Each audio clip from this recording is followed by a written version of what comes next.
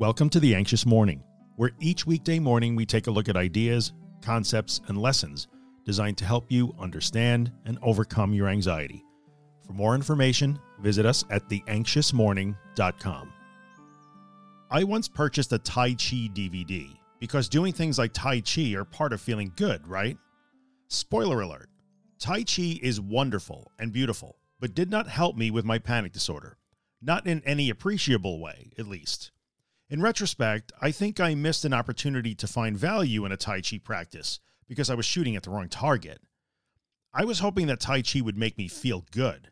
If it did that, then I'd have seen it as a wild success, and I'd probably be writing books about that now. But it didn't really make me feel good. It didn't hurt, but I was a bit disillusioned because I did not finish my sessions feeling tranquil, grounded, calm, or connected. I felt about the same at the end of a session as I did at the start, so I called it failure. So wrong. I missed the whole lesson. When I would pop in that DVD and spend 15 minutes practicing, I was learning to feel capable. I kind of felt like I couldn't do anything back then, but I did 15 minutes of Tai Chi. I was being capable. Feeling good didn't enter into it. I just wasn't ready to see that. There was no way I was going to create a feel-good state while I felt weak, helpless, and out of control, but I kept beating my head against a wall to do exactly that.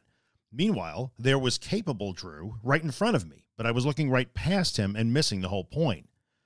Odds are that the universe is continually showing you that you are capable of handling anxiety and panic, and that you always wind up okay, even when it feels bad. Take the lesson. Pay attention to being capable and showing yourself that you are. This is far more important than feeling good, which sounds crazy, but it is true. Trying desperately to twist bad feelings into good feelings is likely not working for you in any consistent way, so first things first, shoot for feeling capable.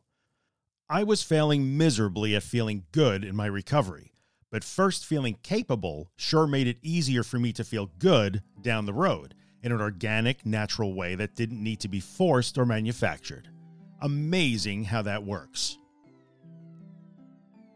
If you're enjoying The Anxious Morning and you'd like to get a copy of the podcast delivered into your email inbox every morning, visit theanxiousmorning.email and subscribe to the newsletter. If you're listening on Apple or iTunes, take a second and leave a 5-star rating, maybe write a small review. It really helps me out. And finally, if you find my work useful and you'd like to help keep it free of advertising and sponsorships, you can see all the ways to support the work at theanxioustruth.com/support.